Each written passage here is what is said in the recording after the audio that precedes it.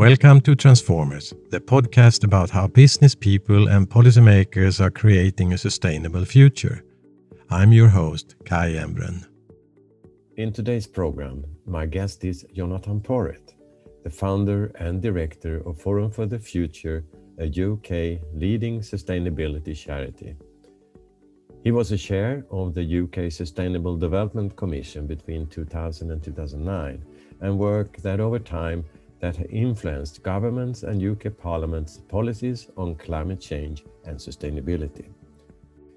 He helped to set up the Prince of Wales Business and Sustainability Programme in 1990 that later became a part of Cambridge Institute for Sustainability Leadership. He has been in the front line of environmental campaigning for more than 45 years. He's a writer, a broadcaster specialized on sustainability issues. Hope in Hell, his latest book, is a powerful call to action on the climate emergency. Welcome, Jonathan. Thank you, Kai. No, it's very good to be taking part in your podcast series, which seems to be doing very well. So that's wonderful. Glad to be part of it.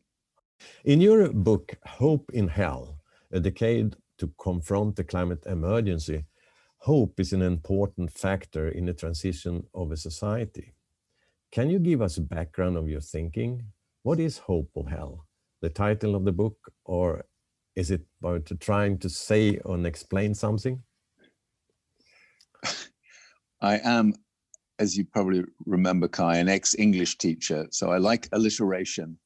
And having hope and hell in the same title pleased me, just from the phonics part of it, okay? Yes. But it was an easy way of capturing what the book is about, which is to bring together the latest climate science, to contrast that with the latest climate politics, and out of the combination of those two things, to try and work out whether we have got authentic reasons to be hopeful. And we can come back and unpack that a bit, because it's a very different thing from optimism, for instance. The authentic reasons to be hopeful, and what we need to do if we're going to be able to draw on that reservoir of hope to sustain our campaigning endeavors for the next however long we have to go still on this campaigning road. And you and I have been on it for quite a long time, so I imagine there's probably quite some time still to go. I hope. That would be really nice. Yes.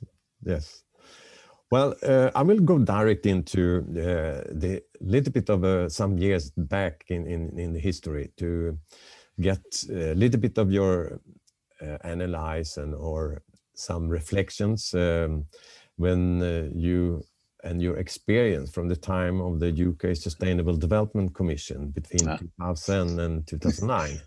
Yes. Can you draw any conclusion when it comes to issues like governance and leadership of today's government's policies and actions with the focus on climate change and sustainability? It was an amazing time to be asked to take on that role, because the Sustainable Development Commission was a completely independent body, although it was funded by the government, and it was funded by, in fact, in the end, 9 different government departments through the Cabinet Office. But we were independent, and all of our appointments were independent. And we had genuine access to government at the highest level. So I reported directly to the Prime Minister at that time, to Tony Blair. And all of the commissioners had access to the different ministers in the different departments that we worked with. So it was a very special time to be trying to bring sustainability into the heart of government.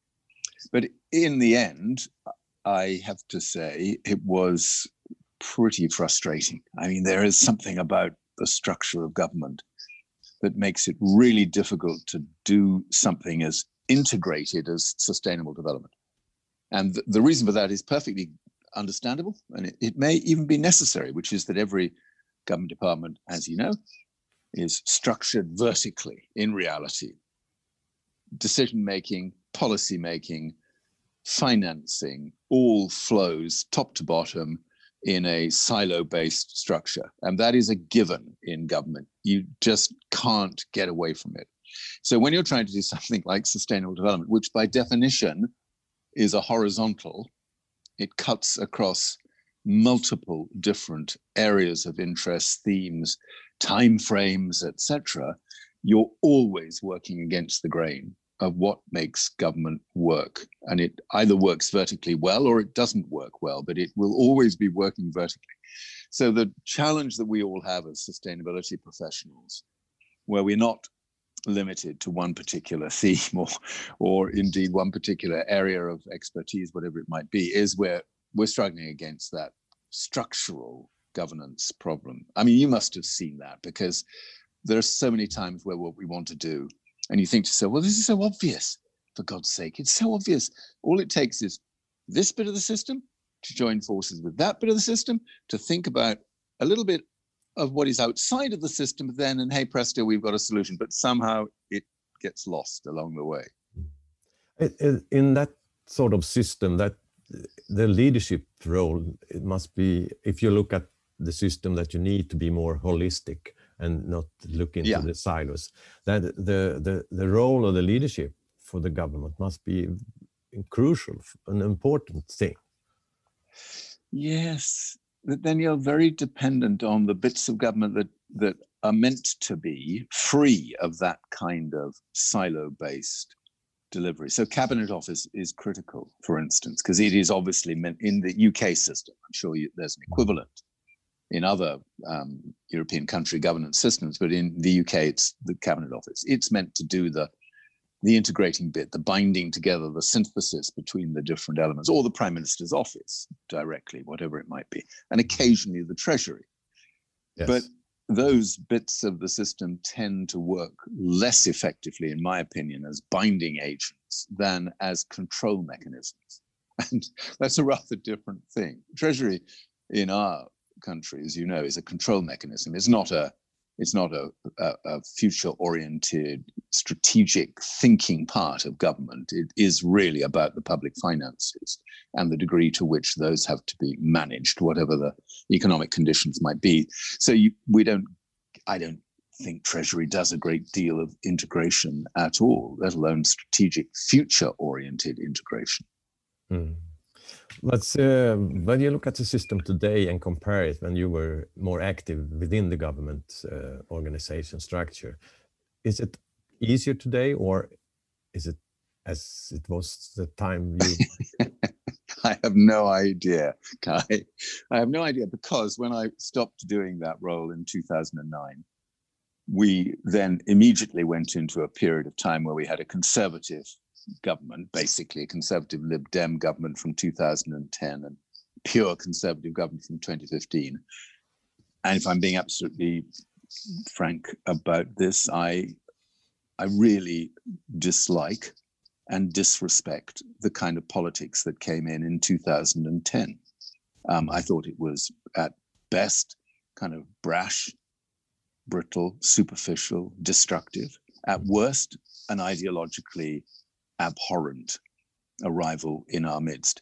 And the first thing that coalition government did in 2010 was to dismantle the whole sustainable development structure that had been painstakingly built up across government and the regions and local authorities in the UK over the preceding 50 years. Within a year, the totality of it had gone. So they were real barbarians when it came to trying to get their heads around how sustainable thinking and policy making, more sustainable thinking and policy making, would assist them in delivering their governmental objectives. They weren't interested in that at all. It didn't fit ideologically. It's got nothing to do with their crazy zealotry around small state government and a contempt for civil society. So, I've not, unless I could help it, I've not talked to a single minister amongst that bunch of crooks, unless really and truly I had to.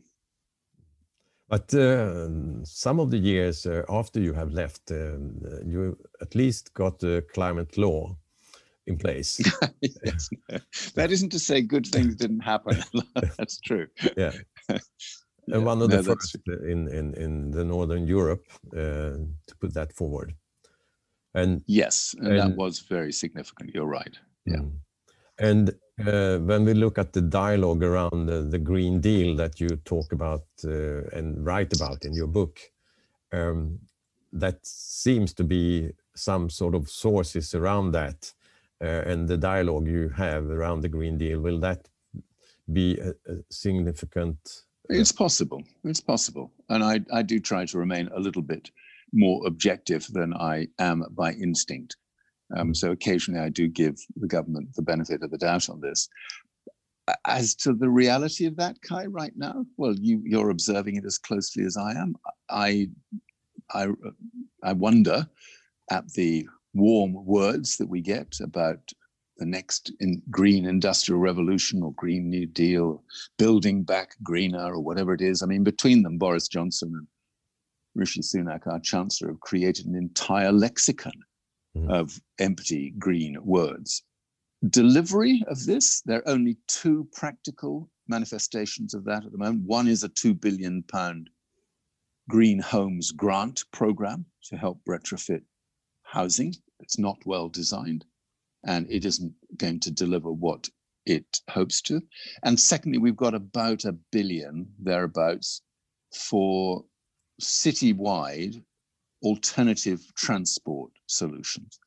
So immediate responses to the consequences of COVID-19. And that money is being spent, and it is making a difference in a lot of UK cities. So that's 3 billion. So that's significant. But in comparison to the level of investment we need now in a Green New Deal, it's paltry.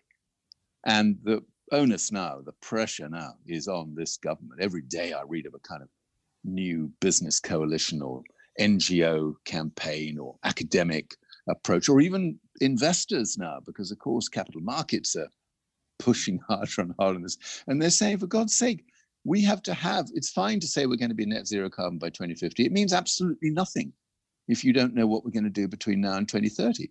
And given that we're the president of the next COP, Conference of the Parties, at the end of next year, you've got to get your fingers out and set the lead by demonstrating what a real plan of action would look like, not just a declaration.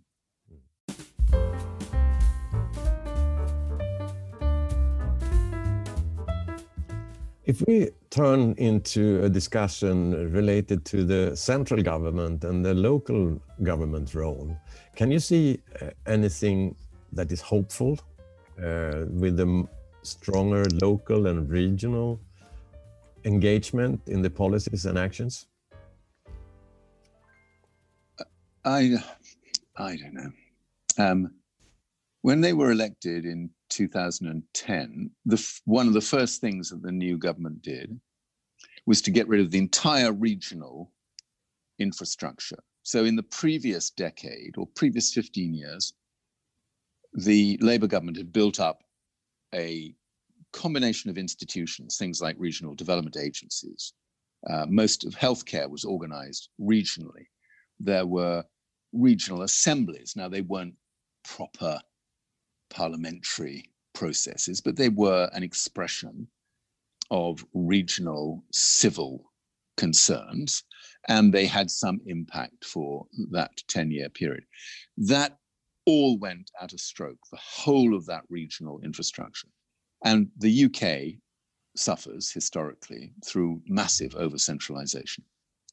And you can see it now. And again, I'm kind of loving the way in which these chickens are coming home to roost, as it were, or pigeons coming home to roost, because the two worst things about our kind of system, governance system, two of the worst things, because there are many, that have happened. One is over-centralization and a refusal on the part of Whitehall either to trust the other governments, other nations in the UK, particularly Scotland and Wales, and therefore not to trust local, basically, to try and manage everything from the center. And the second thing, of course, has been this highly pernicious drive towards privatization of the public realm.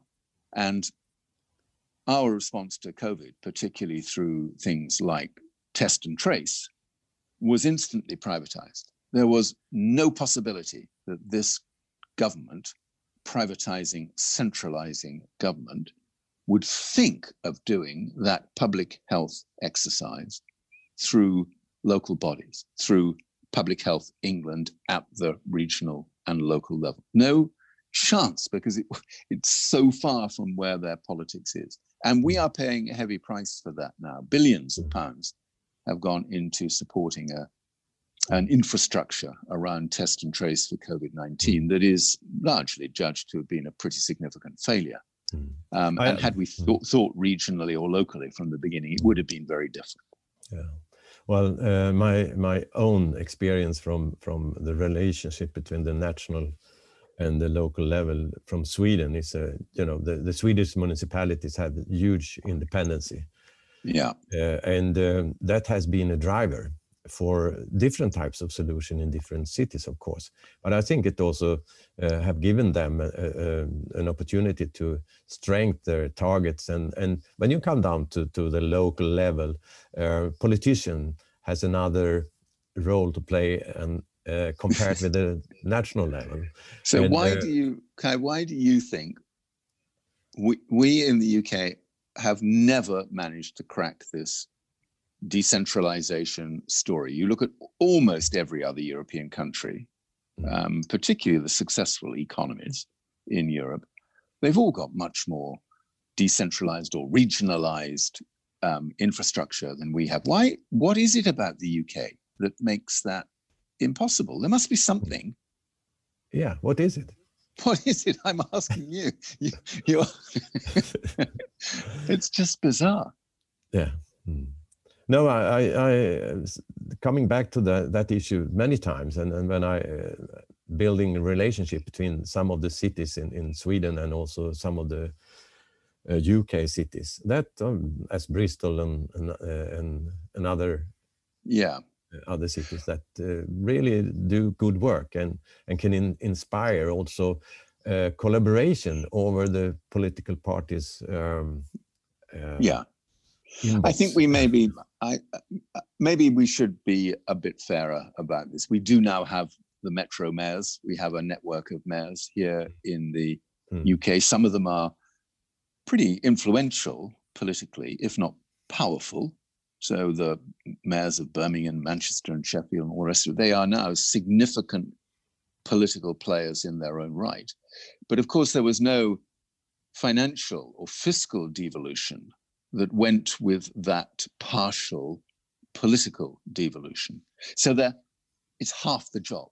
They can't do the job because they haven't been given the economic and financial tools to do the job properly. But it's better than nothing. And actually, I think we can grow that. I think now we're never going to go back from that. We will, I think, see our city mayors and our city regions progressively building up influence and impact.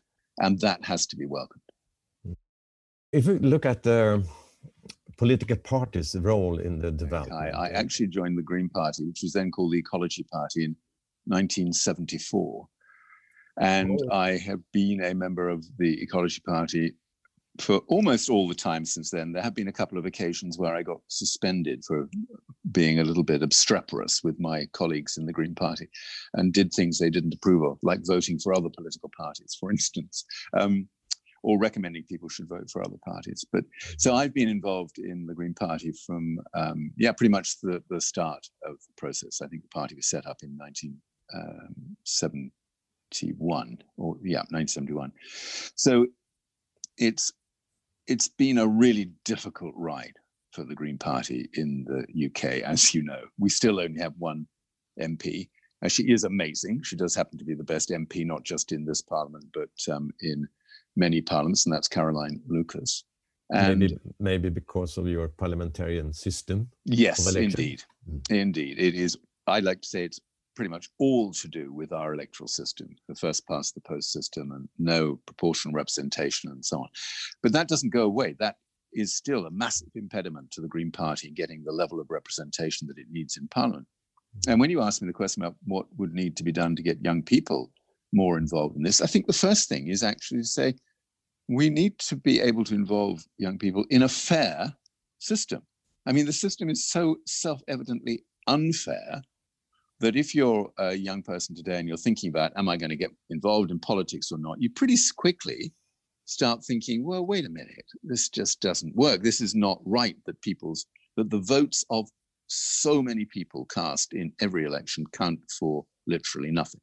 And every election, general election, comes down to these swing constituencies, 60 or so seats in the UK, where depending on whether people go one way or the other way, that constitutes the nature of the next government by and large. And you look at the 80-strong majority for Boris Johnson, without having won more than, what was it, I think in the end, something like 38% of the total number of votes cast, with a majority of 80 people in the parliament. Now, that includes a lot of people who didn't vote at all, of course. And I guess the next message for young people is you're going to have to turn up and get out there and use your vote. I'm fascinated at the moment in the US with the Trump election. Boy, is there a push to get every single young voter into a polling booth or posting a postal ballot, whatever it might be. And the climate campaign in the US has been brilliant in terms of saying, okay, you care passionately about climate change. First thing you got to do, you got to vote. And you've got to exercise that political will. So it's a kind of two-way street here, or quid pro quo for engagement in these systems. But with your experience, do you think the political parties of today will exist 2050, for example? Or are we going to see a political innovation? I'm sure we will see innovations along the way. I mean, and I am really interested in that, but I think we've probably been having discussions about will political parties exist from the first moment we got involved in green issues, and it never goes away. But there are two things going on that I think are really, for me, interesting. I do think citizens' assemblies now are going to become more and more important. And I'm fascinated, for instance, by the way in which they set up the Citizens' Assembly for the Climate in France, which was a very different kind of climate assembly than the one we had here in the UK. Direct response to the Gilets jaunes, the protests. Macron, on the back foot, constituted this exercise in extra parliamentary democracy, 150 randomly selected French citizens, and empowered it by saying, I am intent on implementing all of the recommendations that you come up with. And I think, I haven't got the exact numbers, but they came up with 150 or so recommendations. And Macron has said that they will implement 147 of the 150 or something like that. So real influence. I mean, that is not insignificant. And he's also created a new climate fund off the back of that to deliver those recommendations of 15 billion euros. So it's significant. So if you do citizens' assemblies properly, and you ensure that they get traction and leverage on these systems, I think they're going to be very significant. And the other little thing I've been keeping an eye on, and this has some Brazilian roots, of course, Kai, which might be of interest knowing your deep knowledge about Brazil, is the whole notion of participatory budgeting and beginning to trust citizens enough on certain issues to be able to prioritize the ways in which their money is spent, as in the citizens who contribute to the well-being of any particular city or region, whatever it might be, should be able to directly influence the ways in which that money is spent. And I hope, this is not actually a huge thing in the UK at the moment, let's be realistic, but I would love to see, if we are going to see these systems evolve, I would love to see much more of the participatory budgeting approach. Well, if we then go into the agenda also for the political parties and also leadership in the issue of climate change, and see the different types of development of how we could reach the Paris Agreement, because that's the part that is heart of decision making. From all types of stakeholders, and of course the political party have a huge role to play, but it's much more stakeholders involved in this. If we look at the technology, and you write in your book of Power of Change, with many of the needed technologies that will be built up the low carbon economy and society. But even if they exist, it doesn't go fast enough. Where do you see the most interesting development of technology that will help us to solve the climate crisis? I think we have to start with the foundations of what makes any country work, any economy work, and that's energy and food. I mean, obviously, there's a lot more to every economy than energy and food, but you're not going to make for a better world unless you can crack those two. And they're very different at the moment, because I see some really accelerated transition stuff going on in the world of energy and energy markets in general. The shock to the energy world from super cheap renewables, particularly solar and wind, where costs continue to come down all the time, and the combination of solar, wind, and storage is now so powerful that within a decade, we could not only meet all the electricity demands, pretty much the entire world, which is, that's a pretty extraordinary thing to be able to say, Kai. I mean, I've labored for so many years against fossil fuels and the even more wretched nuclear power, but I could never really say we can crack this and we can actually have prospering, just, sustainable societies everywhere in the world without any fossil fuels and without any nuclear. I could never truthfully say that until, I would say, 4 or 5 years ago, where it became apparent that this incredible technology revolution, which is going on in storage systems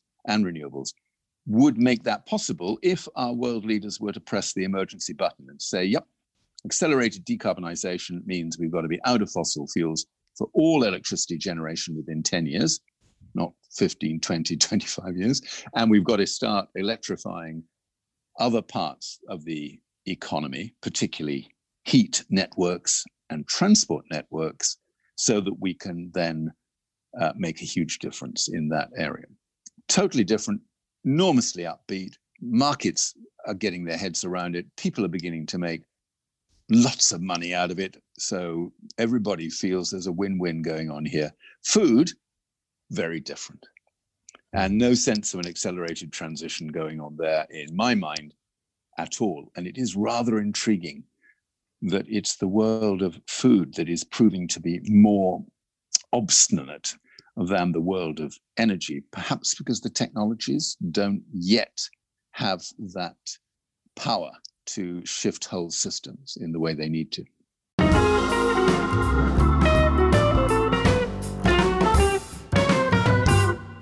We talk about green finance, and a lot of things has happened the last years. And one of the areas that we are discussing, also I have it in my podcast program, about pension funds' role to let the money go to the right places of investment.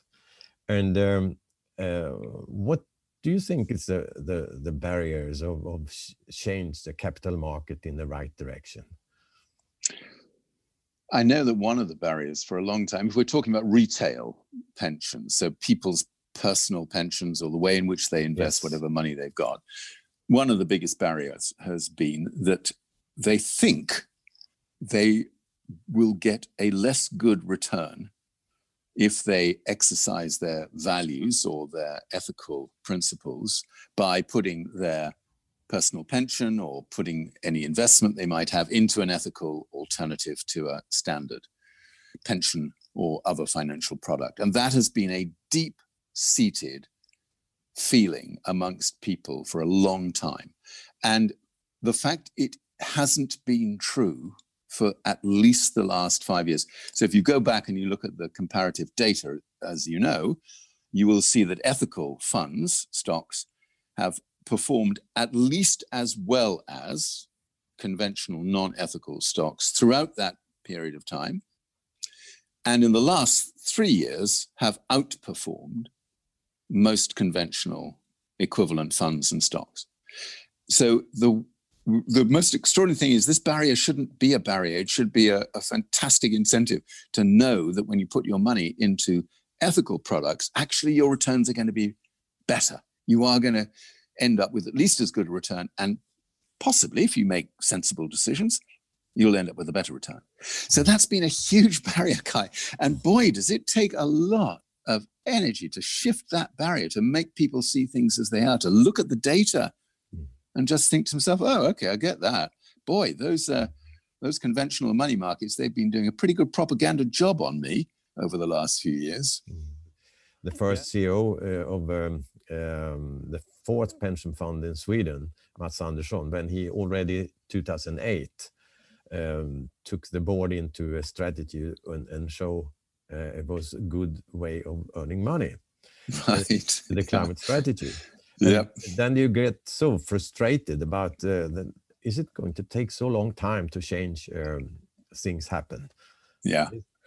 Yeah, I mean, it is frustrating, and we can't be doing with that any longer. So I have always advocated, in essence, for a dual approach here. I think the divestment movement has been enormously influential, and I still am very supportive of the whole divestment movement. It's been influential. I know a lot of people say it doesn't make that much difference. I don't agree with that. I think we're now close to something like 20% of total global capital markets where you've got pledges to divest of one kind or another.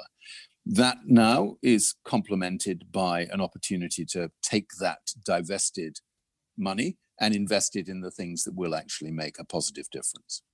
But we've got to be much more proactive in our campaigning around finance. I was really pleased to hear that XR, Extinction Rebellion, is now beginning to shift quite a lot of its focus onto capital and money markets, is beginning to look at the outrageous story about big financial institutions that continue to put billions and billions of pounds into fossil fuel companies. So they've got Barclays in their sights right now, and Barclays are going to get everything they deserve, because when XR begins to turn its firepower on Barclays and then HSBC, and then God knows we need to take on some of those American giants, then it's going to be different. The politics is going to look very different. And the argument in doing so for XR is, you know what? These investments are not going to pay well for these banks, because you can already see that the returns they're getting on a sector that is now looking more and more jeopardized by the potential for stranded assets in people's portfolios, they're not going to get the returns they're hoping for anyway. So they don't really have a leg to stand on any longer. So I want to see more militant activism against those people in the world of capital markets who pay themselves vast amounts of money, think they're super intelligent. Actually, they're amongst some of the stupidest people in the world when it comes to doing what is the right thing for themselves, the people whose money they manage, and for the planet. But not everybody subscribes to that view, Kai, I have to say. Well, now we are in the direction of talking a little bit more about drivers for change, and of course the financing sector playing an important role, and also of course the leadership in the financing sector. But it's also a question of mobilizing people for the future. And you're writing in your book about the US political scientist Erica Chenoweth, which have done an investigation of hundreds of campaigns over the past 100 years or so. And her conclusion that it needs only 3.5% of the population of any country actively participating in a protest to achieve significant political change. So if we look at the UK population, as you write, 3.5% of calculation over 15 years old, over 15 years old, 1.8 million people. That seems true. Right. But if you look at the global climate crisis, and with 7 billion people, 3.5% should be about 280 million people need to be involved to get the change there. So but we need to just caveat this a tiny bit, Kai, because as you know, the 3.5 are people who are directly involved in civil protest. So they're not just, the distinction is they're very actively involved. They're not bystanders. They are active participants, often using civil disobedience. The other part of her research is that you probably need close to 50% of the population of any country being broadly supportive of that campaigning minority.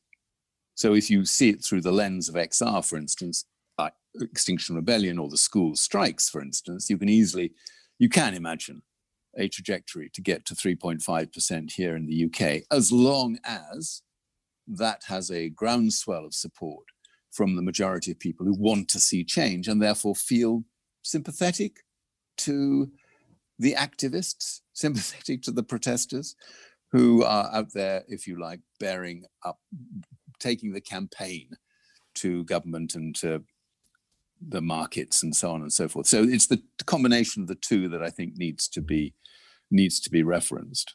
Where do you see the growth of mobilizing people? We have seen, of course, Greta Thunberg in Sweden, Fridays for Future, We Don't Have Time campaigning, TEDx and ICLEI, Daring Cities, Earth Hour, Earth Day. Do you see anything new, or is that sort of an ongoing engine that inspire people? What do we need to engage more people to make more rapid change? I personally think we need two things. One I can guarantee is going to happen, and that is the increasingly disruptive presence of climate change in our lives, and people understanding what this means for the future. So people always used to refer to climate change as a challenge for the future. More and more people now see it as something that is unfolding today with increasingly damaging consequences. And this is very clear in America, where a combination of climate-induced disasters, events in California or Florida or the Midwest is shifting perceptions about climate change dramatically. It's called the proximity principle. The closer you are to the impact of climate change, the more prepared you are to want your government to do something about it. So that's going to happen come what may. And I believe that will be highly significant. But secondly, for me, it's going to be young people. And I look back to the end of 2019. It's a cruel reality for a lot of young people that everything ground to a halt as soon as COVID-19 kicked in. And people have already forgotten that we ended 2019 on a massive surge of support for young people's campaigning. And Greta Thunberg has been astonishing. I mean, she is a remarkable leader in that regard, quite remarkable in my opinion. And we had roughly 7 million young people out and about on the streets of cities all over the world by the end of 2019. And it made a difference. I want to remind listeners to this podcast, Kai, that we were the first industrial country, to put a 2050 net zero target in law in 2019, directly as a result of campaigning by Extinction Rebellion and young people, Strikes for Friday and so on. Directly as a result, there is no way that government that was Theresa May at the time, would have gone for that kind of commitment if it hadn't been for this incredibly powerful manifestation of young people and protesters on our streets. So I want to hear it for young people, because I think I don't want to dump the responsibility on their young shoulders, because the responsibility, frankly, is all ours at the moment. But they have a potential to make a big difference in any other part of civil society. So you have a hope for the future? I still have serious hope for the future. And without that hope, boy, our work becomes very difficult, if not completely impossible. Thank you, Jonathan Porritt. Thanks.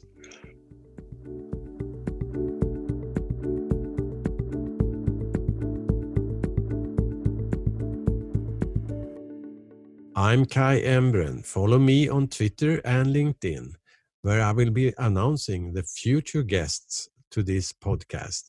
And you can expect about 2 programs a month. And each guest has a unique story of making business and society sustainable. So find out more. Visit my homepage, kaiembren.org. Thank you for listening.